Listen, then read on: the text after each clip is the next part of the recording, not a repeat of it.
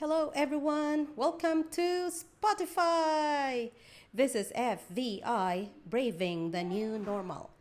By the way, I am one of the BSc students major in English at Mikawayan, Bulacan, Philippines. And you may be asking, what is she doing here? Well, I'm doing a movie review as part of our performance in one of our English subjects. It's quite awkward for me to do this, guys, as I'm not used doing podcasts and I'm not a movie goer person. But this time, it came to my realization that some movie series are exciting as Harry Potter. Yay! Now let's try to give glimpse on the main character of the movie Harry Potter and the Philosopher's Stone. We have Harry Potter himself, the protagonist of the story, who is gradually transformed from weakling to powerful hero by the end. Yay! You know what I like in this movie is Harry Potter's character remained simple, humble, patient, considerate, caring, good friend, reliable, very smart, obedient, courageous, persistent, respectful, and a lot more. Though he grew up unaccepted and unloved by his uncle, it did not define him. He remained good person, and I think this is one of the reasons why millions of movie goers love Harry Potter. Yay!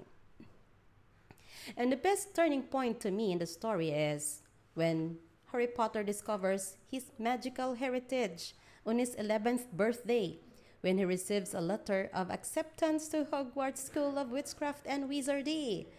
You know, as a viewer, this part feels like a payoff for all the sacrifices. Yay! It's like you didn't compete literally, but the bacon was brought home for you. It's like an amazing grace that you get what you don't deserve. Being accepted to Hogwarts School without any effort is already a miracle. Now let us check on the background of the author. Who wrote this? Joanne Rowling, aka J.K. Rowling. She is a British author and a philanthropist. Yes! This could be the reason why philanthropic act was reflected in Harry Potter. And you know what I came across with when I did my research?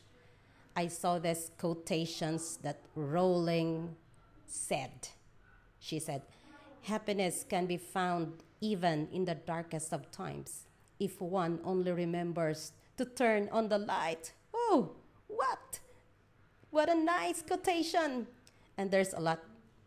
Another one I had here is, it does not do dwell it does not do to dwell on dreams and forget to live. Yeah, correct. And the last one I have here is, it is our choices that we show what we truly are, far more than our abilities. Wow. And to me, the most exciting part in the movie is the confrontation between Harry Potter and Professor Quirrell, who is being controlled by Lord Voldemort. The action is so intense that as a viewer, you then know who has taken the stone. Harry then realized that his life was in great danger with Voldemort. Okay, as a conclusion, you know that everything that you did in good intention or in pure intention, you will never go wrong. And I would like to end with this quotation also, that the more the light you have, the greater the darkness is revealed. Thank you guys for listening. Bye-bye.